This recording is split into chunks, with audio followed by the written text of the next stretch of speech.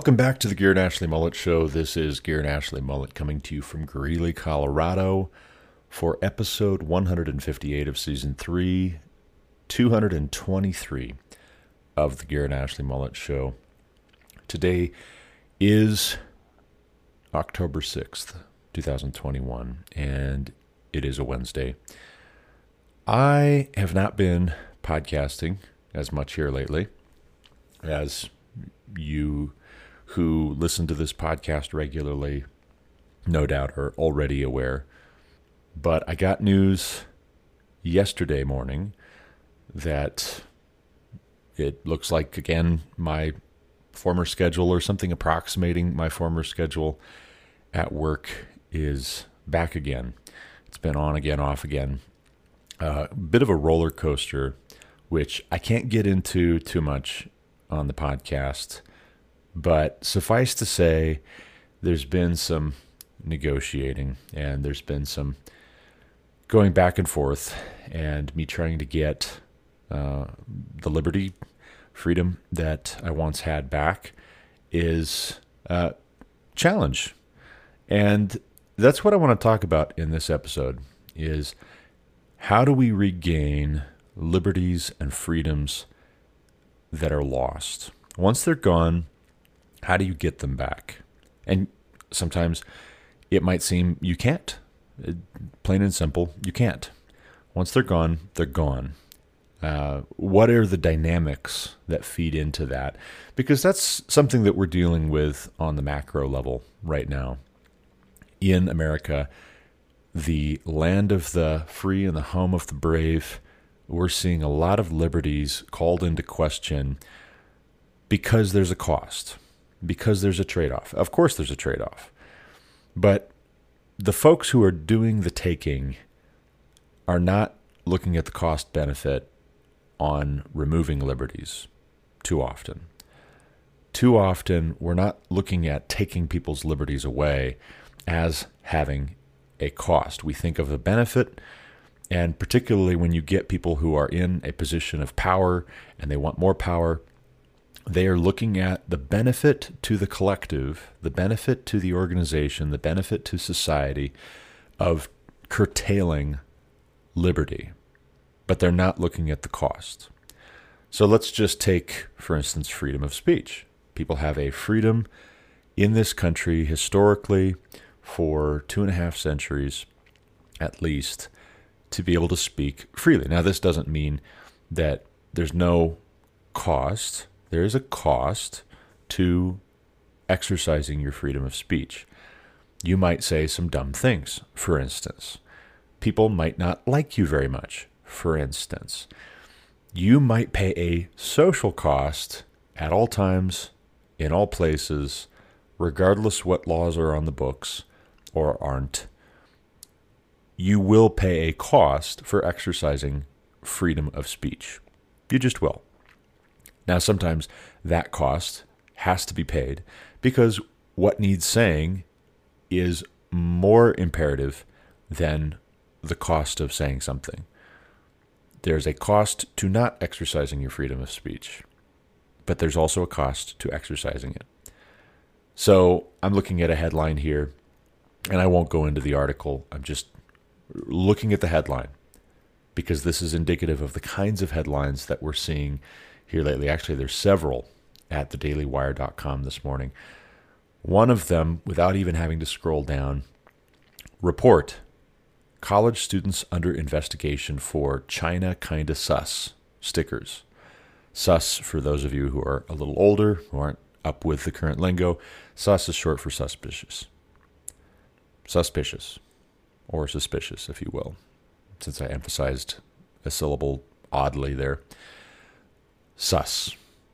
There's this game, Among Us, that my kids tell me about. And this game is kind of 2-bit. It's not real high graphical quality, but it's a multiplayer game in which you have a form of Clue, like the old board game Clue, where it's a whodunit mystery. Somebody has committed a murder, and you got to figure out who the murderer is, as I understand it. And once you think you've got this person figured out, you say they're looking kind of sus.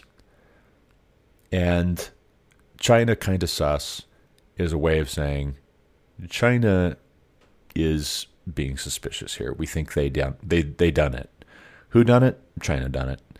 But nevertheless, China aside, whatever we think about the situation with COVID and major American institutions censoring their members, NBA players or coaches of NFL teams or movie stars or what have you, criticizing or contradicting the Chinese Communist Party is grounds for at least disciplinary action, corrective, scolding, shaming, canceling in a lot of major American institutions that want access to the markets of China. They don't want to be shut out of China. And so they're willing to prostitute themselves in the name of their greed. Because they want the money and they want it now, they're willing to do the dirty work of the Chinese Communist Party. Which means that, for all intents and purposes, the Chinese Communist Party is calling the shots in American institutions, major American institutions. Even to the point that college students who are passing out stickers for China kind of sus are being investigated, which is supposed to have a chilling effect. That's supposed to discourage other people from saying similar things. Let's not let this get out of hand. Let's not say things like that. Why? Presumably racism. But really, it's not about racism. It's about Marxism. It's about don't go criticizing these communists over there because the communists over here want to do a similar thing. And if you go criticizing the communists over there, well then, where does it stop? Next thing you know, you don't want Marxism here in America either. Can't have that. If I scroll down a little bit, I noticed this one before I started my podcast this morning. We've got a quote-unquote activist, whistleblower, supposed whistleblower, who works for Facebook or has worked for Facebook, demanding that Congress regulate social media platforms. Now, why is it that she wants them regulated? It's not because they're censoring conservatives too much. It's because they're not censoring conservatives enough. The platform is a hotbed of radical ideas, like America was founded in 1776, for instance, like the Bill of Rights and the Constitution and the Declaration of Independence are good documents. Not perfect, not holy, not inspired, not the Word of God, but they're good documents, and we like them, and we want to keep them. If you go saying those sorts of things on social media, or if you say the consequent things that pertain to movements and political calculations and events in the United States of America, leftist activists at Facebook and Twitter and YouTube and Google, they want you to stop it. And they, at least in this case, are going to Congress to request help in making this stick, making their censorship the law of the land. So these are just two examples from this morning. Headlines. Yes, you have to take headlines with a grain of salt. Sometimes headlines can be misleading. But we know that freedom of speech is under fire in America. You have congressmen, senators, who see their books being delisted or unpublished, or book publishers backing out of deals. You have calls for licenses to practice law being revoked. Let's go ahead and revoke somebody's license to practice law because they questioned the legitimacy of the 2020 election because all the safeties were disabled. It was COVID that done the deed. COVID is sus. But leftists at every level overseeing the election process, bypassing safeties at the state and local level, in cities, townships, nothing to see here. How dare you? How dare you undermine the integrity of our elections, you're assaulting democracy. So we're going to cancel your book. We're going to cancel your funding, donations from corporations to your political campaigns. We're going to cancel your social media influence. The Ron Paul Institute, as I recently recorded a podcast episode about, was deleted from YouTube temporarily last week. No explanation given except severe and repeated violations of their community standards. What are their community standards that were violated? No clue. And they didn't answer either. But we're all supposed to just conclude from that these sorts of attitudes and positions and persuasions are not acceptable anymore online. And if they're not acceptable online, they're not acceptable IRL, in real life. What is the consequence for curtailing our freedom of speech? Among other things, a consequence is that we make very bad decisions. If we are not able to speak freely and ponder things and critically examine them to whether these ideas have been tried, for instance, what was the effect? Is the proposal being advanced a good fit for the situation? If we're not allowed to freely engage in those kinds of conversations about policies, about people's truth claims, their ideas, where they want everybody to go, well, then the collective is going to go some very dark places that have been tried. There is no new thing under the sun, as Solomon writes in Ecclesiastes. Everything that is has been before. We just didn't remember it. And when we start fiddling with people's ability to speak freely, to reason, to critically examine proposals, positions, statements, ideas, then we intentionally engage in the act of forgetting what the consequences were the last time these ideas were tried. And so we're going to repeat history. We're going to do dumb things again. And the folks who want to censor that kind of dialogue, that kind of public discourse, they will be to blame for it. But so also will those of us who allowed ourselves to be intimidated by them. Is there a cost if you start challenging ideas which are on the rise regarding collectivism, social justice, critical theory, critical race theory? Is there a cost to that? Absolutely. But I would contend that the cost of saying nothing and allowing us all to go to this dark place is much higher. And you could say, well, that's theoretical, and I think you're making too much of this. But one thing I've found engaging in the public discourse myself, in the marketplace of ideas myself, for several years now, is that early on when I and others were giving these kinds of warnings, we were dismissed because that'll never happen here. Then, lo and behold, predictions start coming true, and it's worse than we even thought, faster than we expected. And then folks start to change their tune. The folks that are in the mushy middle, who don't want to do anything to stop it, who don't want to pay a cost themselves, and they don't want others around them paying the cost because they're tender-hearted, for one, but also because it embarrasses them, it shames them for their own inaction, for their own silence.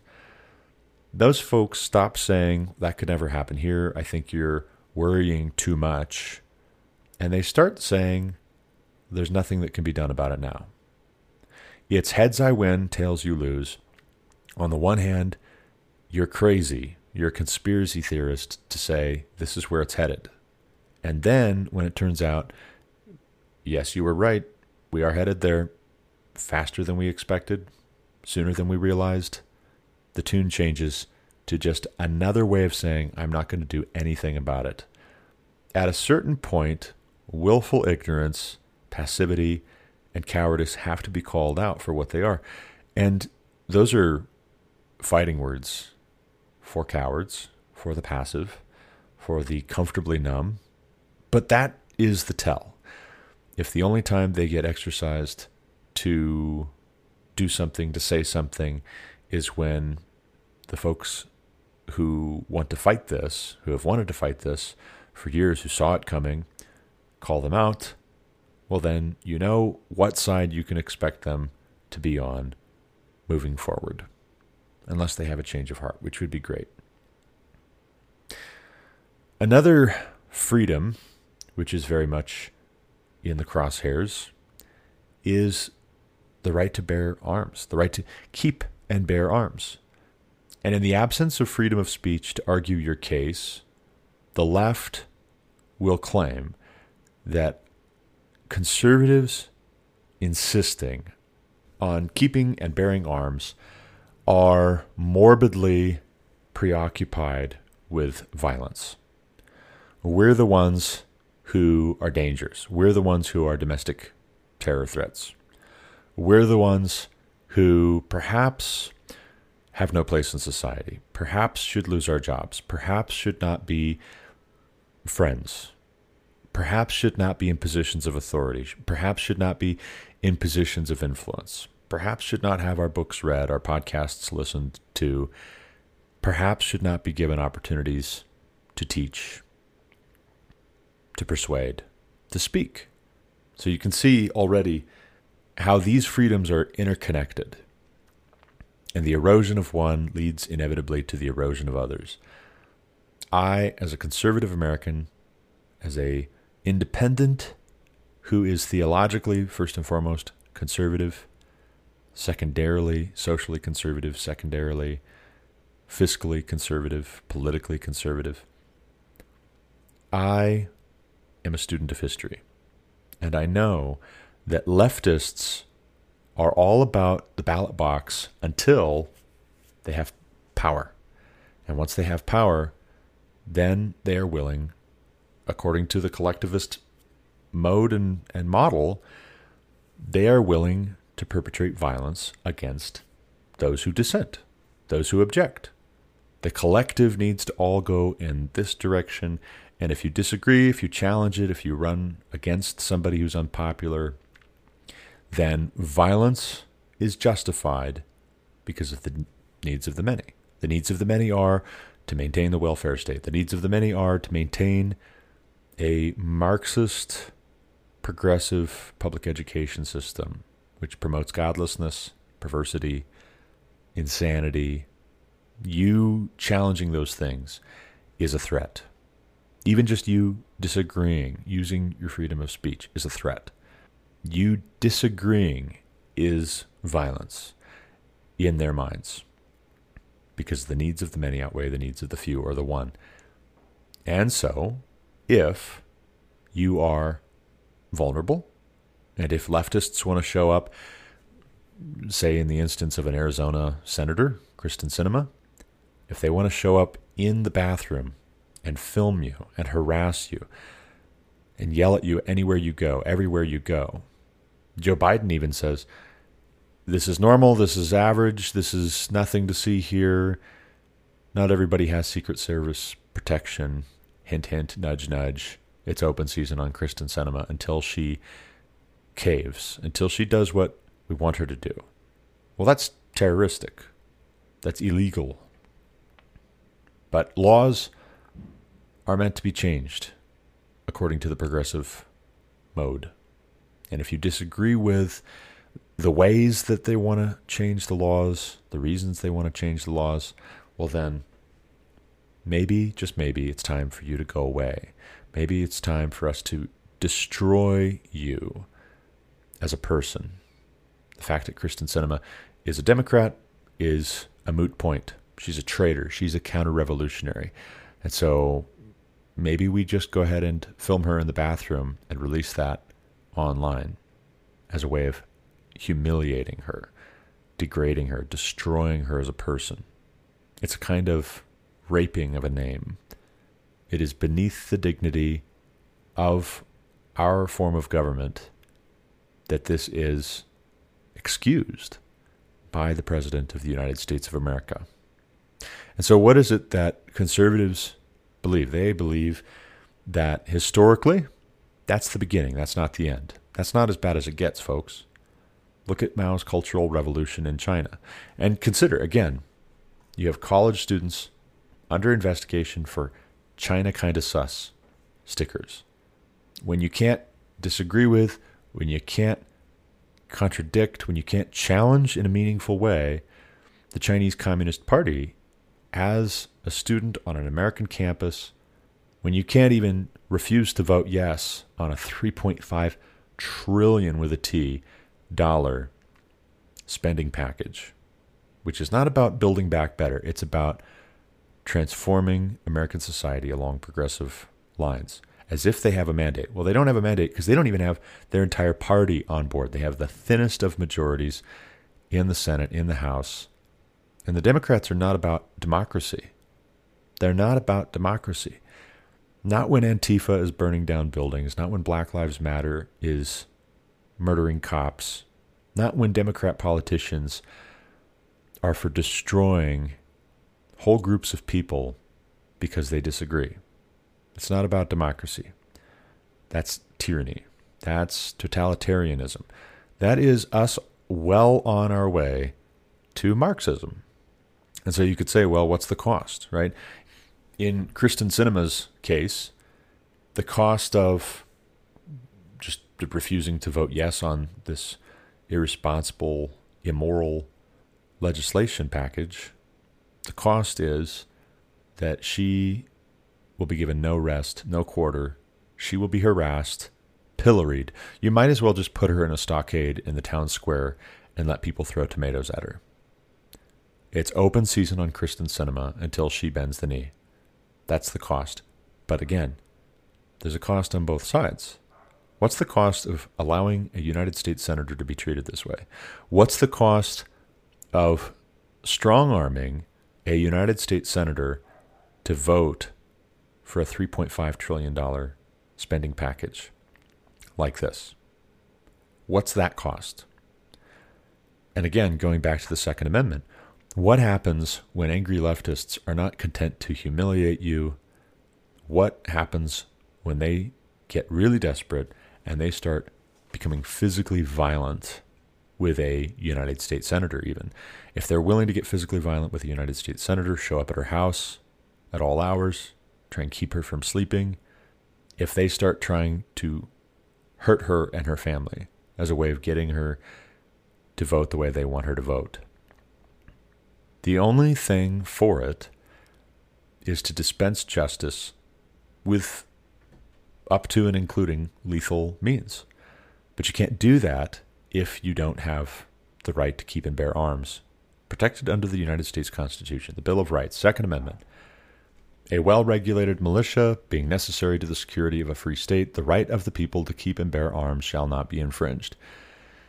Now you could say, well, there's a big difference, Garrett, between you having firearms in your home, which I do, by the way, and a well-regulated militia. You're not part of a well-regulated militia, therefore you don't have a right to keep and bear arms. Oh, ho, ho. You can't have it both ways. Because the other trend in recent years has been to try and mock people who are part of well-regulated militias. And you could nitpick and you could say, well, what is well-regulated? Right? Let's define all of our terms and let's disagree with calling well-regulated any militia whatsoever, which is not expressly, explicitly a part of the United States government. And yet, I could just as easily counter and say, we, the people of these United States, are, in some form or fashion, the government of the United States of America.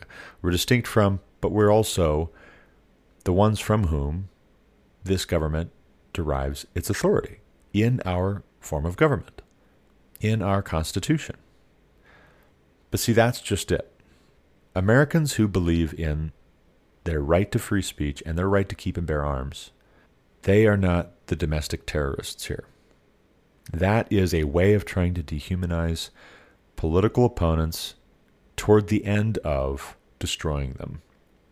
If you can get it to stick, that Americans who are parents, who are concerned about Marxism and pornography being taught to their little children in the American public schools, if you can get it to stick that they are domestic terrorists and they're under investigation by the FBI if they make an impassioned stand at their local PTA meeting, if you can get it to stick that they are suspected of domestic terrorism, for strongly condemning, for strongly calling for the resignation of school board members, teachers, principals, superintendents who are participating in the peddling of pornography, in the peddling of Marxist ideology to our children, straight, unfettered, undiluted communism being taught to our children to make them little revolutionaries, little Marxists.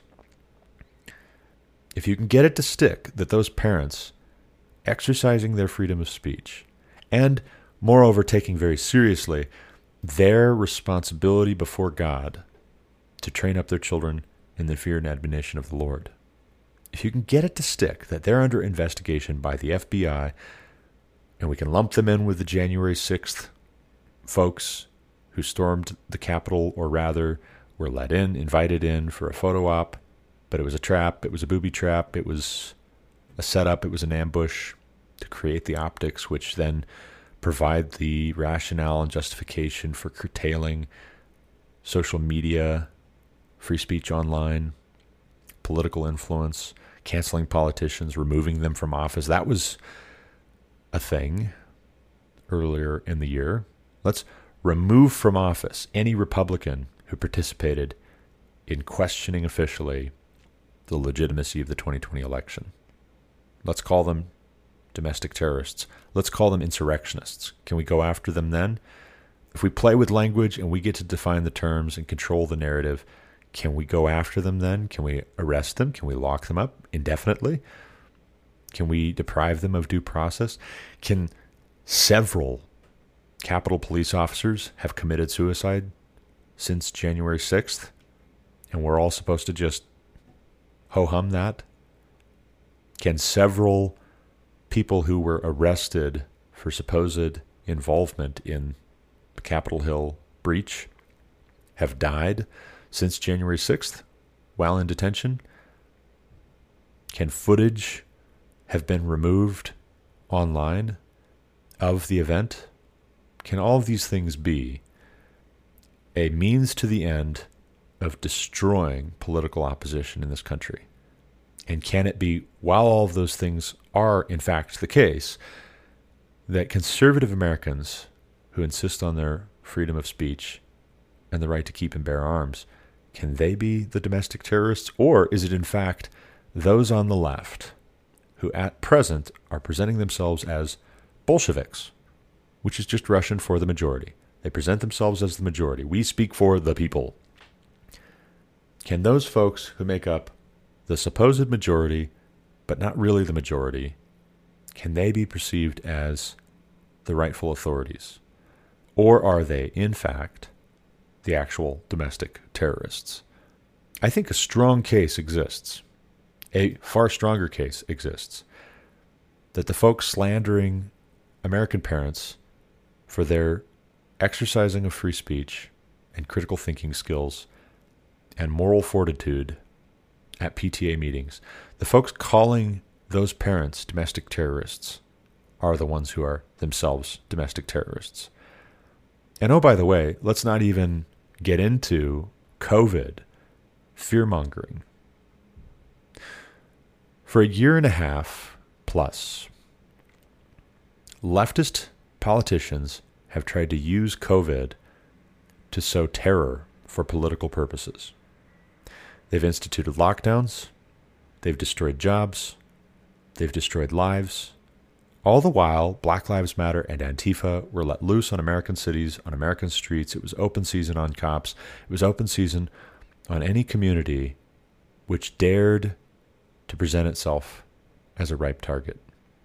Violence, not words or violence, but like physical violence was used to intimidate everyone into subjection in conjunction with lockdowns, mask mandates, now vaccine mandates, and even to disagree, even if you're a doctor, even if you're a scientist, maybe especially if you're a doctor or a scientist, and you question, is this the right way to combat COVID? Are these numbers legit, or are they fiddled with? Are they fraudulent? The question whether the 2020 election can be trusted, given the fact that the safeguards were all bypassed, and then scrutiny was strongly resisted and roundly condemned by the left. In light of all these things, I can only conclude that the left in America is the domestic terror threat. And not just a threat, but a fact. A fact exists that the left in this country has been waging a campaign of terrorism against the American people for political ends. They want political power, and they're willing to get it and secure it by any means necessary. And there's a cost to letting them do that. Now, I can be frustrated when my freedoms are curtailed and when there's a cost to my objecting to my freedoms being curtailed, when I say that's not fair, that's not reasonable, what's this based on, what's driving this? Well, there's a perception, da-da-da-da-da-da-da. Well, that perception's not true, objectively, because of X, Y, Z. All of a sudden, I'm engaging in a postmodern discussion where it's subjective, it's not objective. I take very good notes, but the perception is X, Y, Z. Well, is the perception X, Y, Z, or is that just a convenient excuse for you to try and take things away from me? At least for the time being, I've got my 8 a.m. start back. We'll see how that goes moving forward. But I just want to encourage everyone to think long and hard about whether all men are created equal and endowed by their Creator with certain inalienable rights. Is that true? Because if it is true, then our rights don't come from those who claim authority over us. Our rights come from God. We have responsibilities, yes, but that's the point of preserving your rights, because you can't very well fulfill your responsibilities when you don't have any freedom.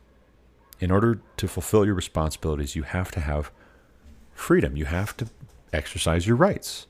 If I have a responsibility to protect my family, but I have no means to do so because those means have been taken away from me by others, how am I supposed to fulfill that responsibility? If I have a responsibility to do work and provide for my family, how am I supposed to fulfill that responsibility unless I insist on maintaining my rights, my freedoms to do so? When those freedoms, when those rights are threatened on a macro level, on a micro level, freedom of speech and the right to keep and bear arms, just for two examples, then so also our responsibilities are threatened. Our ability to fulfill our responsibilities are threatened. But I got to leave it there. Speaking of, I got to run. I've got some fire extinguisher brackets to pick up here in Greeley on my way out to the plant. Some things to think about. But, as always, thank you for listening. Until next time, God bless.